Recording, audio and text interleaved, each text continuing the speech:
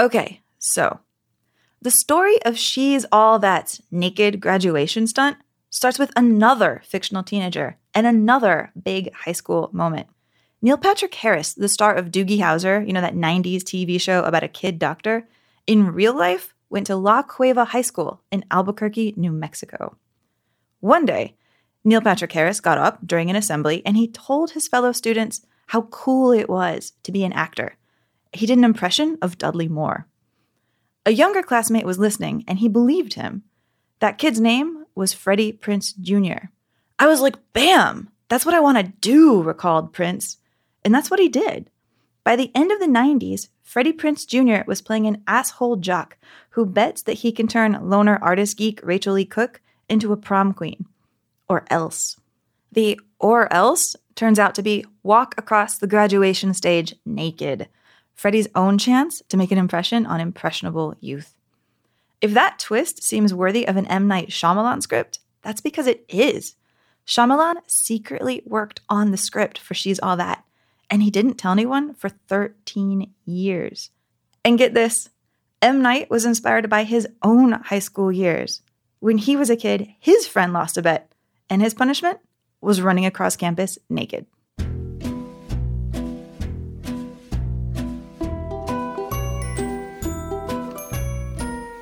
Hi, I'm Amy Nicholson, Chief Film Critic for MTV News, and welcome to Skill Set, the podcast where every guest is an expert, and every week they teach you and me a new way to look at the movies.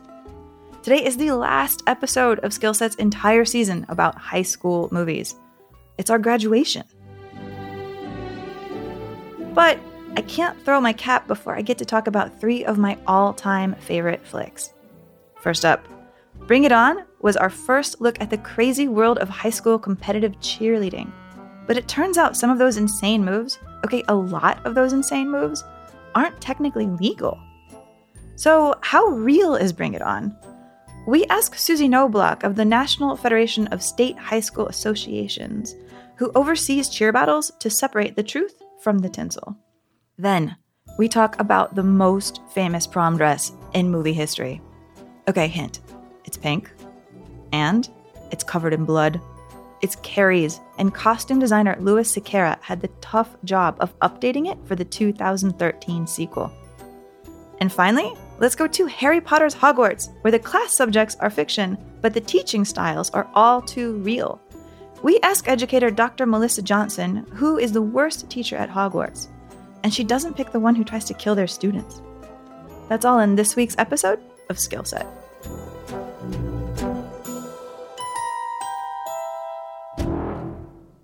If audiences learned anything from Peyton Reed's Bring It On, it's that high school competitive cheerleading is intense. Also, that Gabrielle Union has the best death stare in the world. The routines that she and Kirsten Dunst perform in Bring It On are huge and spectacular and just the right amount of corny. They're also illegal, according to the official cheerleading competition rules set by the National Federation of State High School Associations.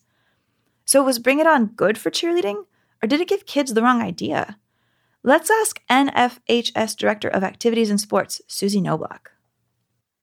So before Bring It On came out, the biggest cheerleading pop culture story was that mom who hired a hitman to kill a rival and get her daughter on the squad. Is it safe to say that Bring It On was a more accurate representation of cheerleading? Well, cheerleading has definitely evolved throughout time. And when we hear of stories such as the unfortunate one that you described to even scenarios in Bring It On, it kind of brings a totally different light into what cheer programs look like, for better and worse. And sometimes it contributes to oftentimes the stereotypes that comes with cheer and dance programs. So I guess it definitely brought it to the mainstream.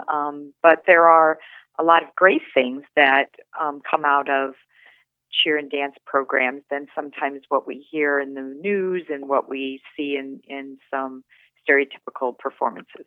Totally. Like Bring It On was the first time, I think, when people really realized how many people show up to cheer for cheerleaders. When you go to cheerleading competitions like the ones we see in the film, one thing you're not going to see is some of the stunts you see in the film, because I heard that some of the stunts you see in Bring It On are actually illegal in high school competitions. Like, which ones? Well, correct. The National Federation of State High School Associations and ACA work diligently to make sure that there are sound rules in place for interscholastic high school programs. But that doesn't always cover club programs or rec programs that you might see in some different capacities. So when we watch those shows, of us who are rule enthusiasts, it's always fun to watch and say, "Oh, that's illegal. That's illegal. Can't do that in high school." But we know that for the entertainment value you see in TV and in the shows, that oftentimes those stunts are added for elaboration.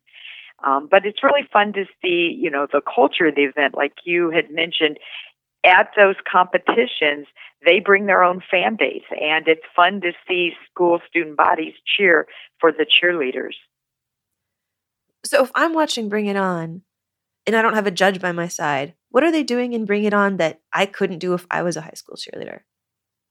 Well, some of the rotations, flipping, and basket tosses are not permitted in high school level, but they are permitted in college level. So those would be an example of the inverted skills that wouldn't be allowed. And as the rule book evolves and changes and we evaluate injury reports, I have seen in the 12 years I've been involved with the high school rule book, really an evolution of allowing some skills that are safe and minimize risk. So it's really an exciting time for cheer and dance programs as we're seeing more creativity and more of an allowance to do some of those skills. What happens if you do something like the flyover, right, where they toss a cheerleader from one group to another, which I think is another thing that's not permitted in high school cheerleading? Is a team disqualified? Well, it varies on the competition rules. Typically, when you see a skill where they transition in air, release skill from one set of bases to another set of bases, which would be prohibited, they could get a penalty from, anywhere from what that state or organization score sheet would be. Sometimes it could be 1 point, 5 points, 10 points, and oftentimes with those larger point deductions, it could lead to disqualification. Typically, teams like that don't advance, and they should know way before that competition what the rule book allows them to do and not to do. What would the judges do if they saw, like we see here, the Toros stealing routines from another team? That's really a interesting question, and I'm seeing this type of plagiarism of creative material, not just in cheer and dance, but we kind of see it rear its head in speech performances where folks can get, everything on video, YouTube now. They watch performances and they may steal choreography or steal cuttings or material. And then not until you see it again out in the circuit, you realize that material might have been pulled. But there's no creative license on that because you can alter and change it enough to say, well, it's not exactly like that routine. So it's really more of a management of ethical competition. And I heard a savvy coach once say, I don't care, people can steal my material, I'm still going to do it better than them. And I thought that was a great perspective on how to approach it because they took it as a compliment that folks wanted to, pull their choreography, but they still hung their hat on, we'll still do it better regardless if they use some of our material. I like that, which sounds a lot like what you see here in Bring It On, too. Like what ISIS would say, fine, bring it on. We'll do our routine. We're still going to be better at it than you. Otherwise, how accurate is Bring It On? Are there, in real life, the intense cheer moms and the students who take this really seriously, like it's life or death? Well, I think we can see culturally an evolution of the intensity and parent involvement in sports across the nation, not just cheer and dance. So when you see a show like Bring It On, you have to take it in the entertainment context it is. But I'm not surprised that there are isolated incidents where, that intensity does roll over into the culture of a program. What about spirit fingers? Does that still happen? Well, it's like many things. It's a trend over time. In fact, we were just laughing, looking at the context of the Olympics. We think the finger wag might be the new spirit finger of this year. So it kind of evolves with what cultural trends there are right now, and it's also things. Sportsmen like things like pounding the mat, like this is our mat. We own this mat. This is our house. Those are some negative unsportsmanship types of things that we wouldn't encourage at the high school level, but we see evolve sometimes through shows like Bring It On or, really intense club programs. Oh, so Bring It On is influencing cheerleading now. Like it came out of cheerleading and now it's sort of influencing the tone of cheerleading competitions? Well, I think it did in its original airing, and every time there are shows and movies like that, we always have to approach it and say, that is television. Our standard is different here. So when we see those influences from TV and the media, we have to redirect and say, this is how we want our programs to be displayed and emulated across the nation. So what, when you watch Bring It On, is the thing that you think it just nails about cheerleading? Well, I think it nailed that many of the participants and coaches take it very serious. As we've always, seen in our traditional school makeups, your sports of basketball, football, volleyball, softball, that competitive focus is exactly the same as you would see with competitive cheer dance events. Those athletes want to strive for perfection. They want to put their best out there on the floor and mat, and they work all year for that. They're highly athletic, very skilled tumblers and jumpers and athletes, and work all year in stunting and building their pyramids. So the skill level is one thing that I like that the show brought to the forefront, is that these are athletes, and it's a very athletic event and activity that's drawing kids from across the nation at a variety of ages. Yeah, I mean, this movie has that argument in it that this is about cheerleaders fighting for respect. Where is that fight now? Well, I think it's come a very long way, and as much as folks in positions that I have in state athletic associations to continue to move forward that sport focus and try to minimize those stereotypes often aligned with cheer and dance, we want folks to know that these are student athletes in your schools, in your programs, and that this gives them another venue, another opportunity to be recognized and show their talent. So I feel it's moving in the right direction. All right, well, last question, Susie. Do you believe in the spirit stick curse? Again, I think it makes for great TV. I don't know if I believe in it or not, but you know what? If it keeps kids healthy and involved and keeps a good storyline, then let's move ahead for the next series or episode of Bring It On. Awesome. Well, Susie, thank you so much for talking to us today. I really appreciate it. You're welcome. I appreciate it. Hope you guys had fun with that. That was Susie Knobloch, Director of Activities and Sports at the National Federation of State High School Associations and ruler of the cheerocracy.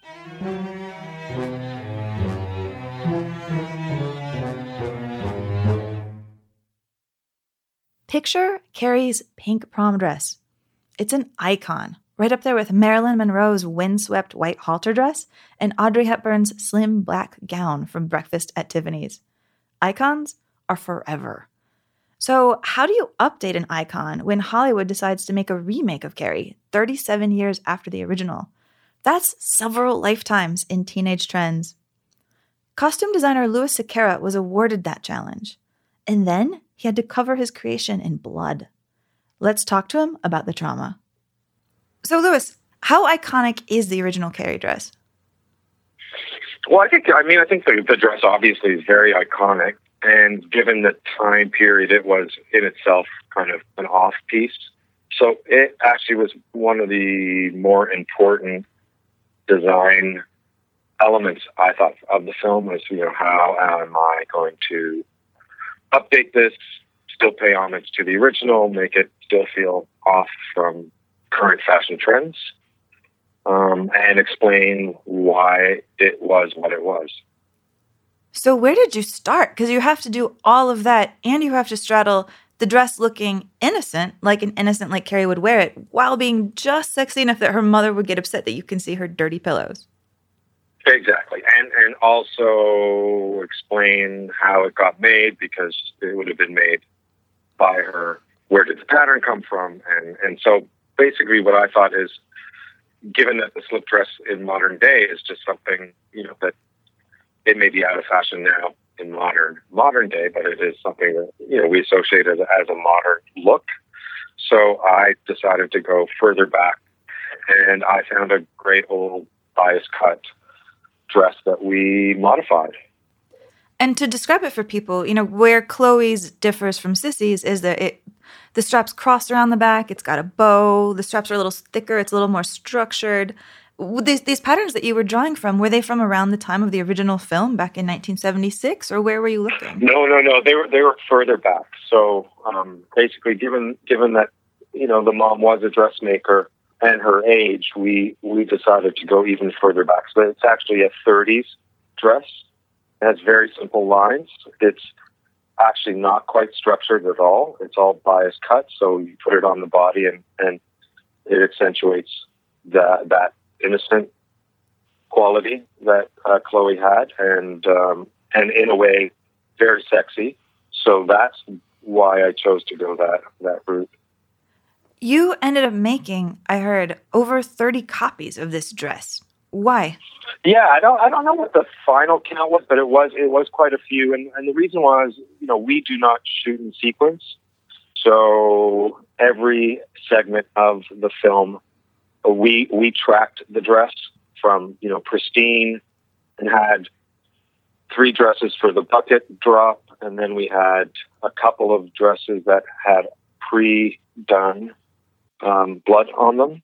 Then we did another version where the sprinklers came on, and so that blood had to basically get watered down and spread along into the dress. And then through the mayhem, it got to the finale, which was, dirty, completely soaked in blood and water and dirt. And so we had to have various versions of each of those in multitudes. How bloody and gross did they look in person? Well, the interesting anecdote was that the first day we put the post-bucket dress in Chloe's room, Chloe called her mom and said, "Look, they put this red, bloody dress in my room." And she went to go touch it to put it on, and it was completely dry because it was just done with pigment and a compound that looked wet. So it looked and felt pretty wet, but it was completely dry. What would you have done if light pink was not Chloe Grace Moretz's color? I think what you'll see, I think from the dress, it was actually an interesting color of light pink, because it was actually not a bluey pink. I mean, there's lots of colors within pink, and so the pink was actually not as cool a pink. It was a bit more warmer. So what would we have done? Potentially would have picked, a different hue. But in first meeting with Chloe, we had a lot of different pinks, and that fabric was actually dyed to our specs. Well, Louis, thank you so much for talking to me about this. I hope all of your dances are happy. Well, thank you so much. That was costume designer Louis Sequeira of the Carrie remake. Remember, pillows are not dirty. And if you want to steal a look from Carrie for your next party, go for her date Tommy's powder blue ruffled tuxedo.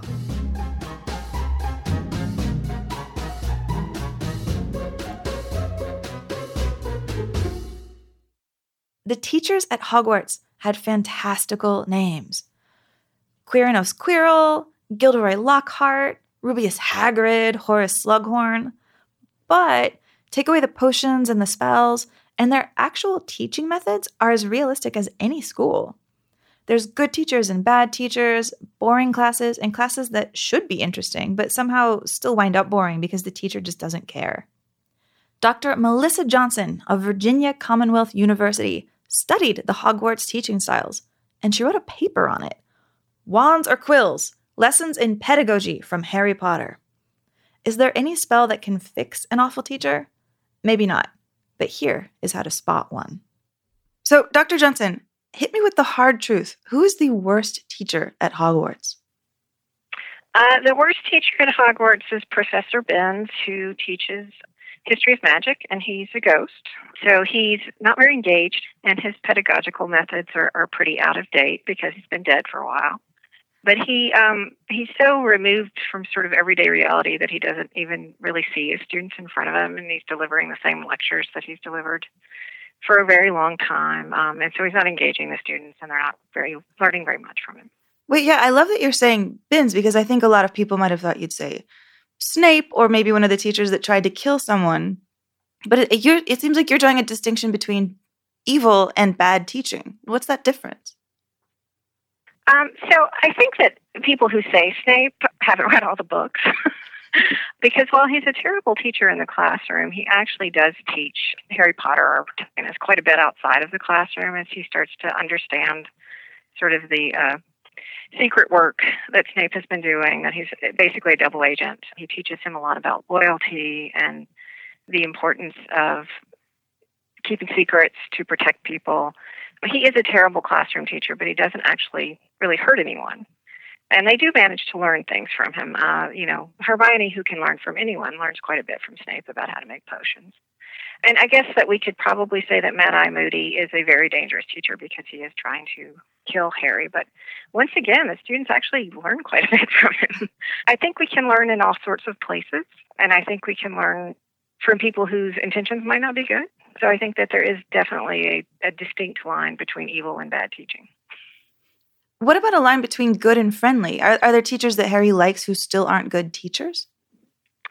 I would argue that Hagrid is not a very good teacher, and he's a lovely man. You know, he's a wonderful human being, half giant human being, and he cares deeply for the students, and he cares deeply for his animals that he's looking after. But he's not a very effective teacher, and it's not because his techniques are poor. He does a lot of active learning. He does a lot of experiential learning where the students are actually taking care of the animals. It's because he doesn't have confidence. And he doesn't have authority in the classroom despite his great size. So he deals with a lot of the students not paying attention and not respecting his authority. And I think that leads to some probably not very effective lessons. You know, J.K. Rowling used to be a teacher. Is that obvious to you when you read the books? You know, I did not actually know that. Really? But I think it is what she's doing in the book and her portrayal of teachers is very accurate and sort of the range of teaching that we get. And she's certainly, I think, doing a very effective satire of ineffective teachers, as well as doing a good portrayal of effective teachers. So that doesn't surprise me at all, but I didn't actually know that. You've been talking here about different types of learning, like experiential learning versus book learning versus lecture learning. Do you see in this series that different students need different things? Yes, and I think that's true in real life as well. I've been teaching for about 20 years. So when you have a student like Hermione, who is just extremely curious, really wants to learn a lot, bases her identity on learning, really wants to be the best at everything. She's in many ways driven by competition, but it's also competition against herself. She's going to learn no matter what you do. Hermione is the only student in the books who can learn from Professor Binns. She can learn from sort of just rote lecturing. So she's a very successful learner in any kind of environment. She teaches herself quite effectively as well from books. And then there are learners like Neville Longbottom who have a lot of difficulty in certain learning situations. He does really well in the herbology classes that Professor Sprout teaches because he feels safe there and he feels encouraged. And he does terribly in Professor Snape's classes, and he does terribly in most other classes where he feels like he's going to be exposed for not being competent, I think. So for Neville, I think in particular, and he's one of the students that I really focused on who really illustrates for us how different teaching methods can affect different students. It really is important that he be supported, that he be given confidence, that he be allowed to cooperate and collaborate with other students because that's where he's most successful. Yeah, I mean, Harry seems like such an interesting case because it seems like half of what Harry learns, he learns outside of the classroom. Yes, and there are several scholars that really focus on that aspect of Hogwarts that most of the learning takes place outside of the classroom. And there's a lot of educational research that says that's absolutely true. But my argument is that there actually is a lot of learning going on in the classrooms as well, and that they take that learning and apply it outside of the classroom. So we see those kind of transformational moments outside of the classroom, but it's really based on what they're learning in the classrooms, I think. So as a teacher yourself, has taking this close of a look at Harry Potter affected how you teach students? I really do think it has. I'm sort of an introverted, undemonstrative person, and I really idolize Professor McGonagall.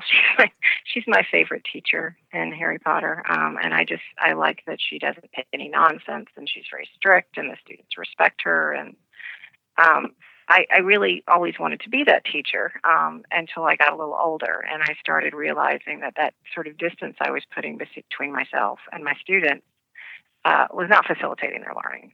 So I try, like Lupin does, to try to put them more at ease now, to try to show them that I understand their situations, that I feel empathy for them, that they can come and talk to me. I think part of the process of that transformation for me was reading the books, and part of it was just teaching and seeing how students were affected by my demeanor in the classroom. We talk a lot about teaching personas in my department, and certainly in conversations about teaching and learning in general. And so that's something I put a lot of thought into, and I make more of an effort these days to have a friendlier, more welcoming persona, I think, than Professor McGonagall does. I know, but I do love that you say McGonagall, because I think she's such a good example of a teacher who may not be the nicest, but to me, she might be the best teacher in the whole series. Yeah, I actually thought that myself until I really started kind of digging into it. And when you really pay attention to those classroom scenes and how the students do on the tests, which are testing their abilities, her students are not as successful as I think they would be if she were the best teacher. And part of what I and other scholars have noticed is that she doesn't scaffold enough. She doesn't give them enough process. She doesn't break down the transfiguration into manageable steps for them. She demonstrates it, and then they just practice it and keep trying to do it, but they fail a lot. And failure is part of learning. But even when they're sitting their tests, they're still struggling with it a great deal. Whereas Flitwick and Charms and Herbology, they're just not having as much trouble. Oh, so then who do you think is the best teacher? There's been arguments that it's Dumbledore and Harry, but they're talking particularly about teaching that happens outside of the classroom environment. I would say that Lupin is certainly among the top two. I actually think that Professor Flitwick, the Charms instructor, is one of the most effective teachers. Oh, what does he do so well? He creates an atmosphere in his classroom where students are willing to take risks, and they're not afraid of failure. He makes it kind of fun for them, and he is very encouraging. He's very welcoming. He's not arrogant. He's not intimidating. He doesn't endanger them. So, all in all, do you think Hogwarts is a good school? I think that if it produced a class of students who could defeat Lord Voldemort, that would argue that it's a good school. They have been successful in becoming witches and wizards, which is the aim of the school, and upholding the good, the force of good against evil. But I think they certainly do learn defense against the dark arts very well. They learn transfiguration. They learn charms. And they learn how to be ethical in very many ways other than the plagiarism that I've already mentioned. So, yeah, I would say it's a successful school. Well, Dr. Johnson, thank you so much for talking to us this morning. This has been really interesting. Oh, it's been a pleasure. Thank you so much for asking. That was Dr. Melissa Johnson, grading the teachers of Harry Potter's Hogwarts. I am so glad she could join us for this week's episode of Skill Set. And I am so glad you could join us too. Thank you for learning along with us during this season's salute to high school movies. I'm Amy Nicholson, and over the next couple months, you can find my movie reviews at MTV and me on Twitter at @TheAmyNicholson. Thank you so much for listening to this season of Skill Set. Subscribe to Skill Set on iTunes or your favorite podcatcher. And hey, give us a rating while you're at it. We will be back in early spring with our third season and a new theme. We'll be traveling around the world in 8 episodes. So come along for a new adventure, a new batch of experts, and hopefully a new way to look at the movies. This episode of Skill Set was produced by Michael Catano, Mukta Mohan, Kasia Mihailovich, and James T. Green for the MTV Podcast Network, with additional engineering by Little Everywhere. You can subscribe to this and all of our other shows on iTunes, Stitcher, Google Play, Spotify, or wherever else you find your favorite podcasts.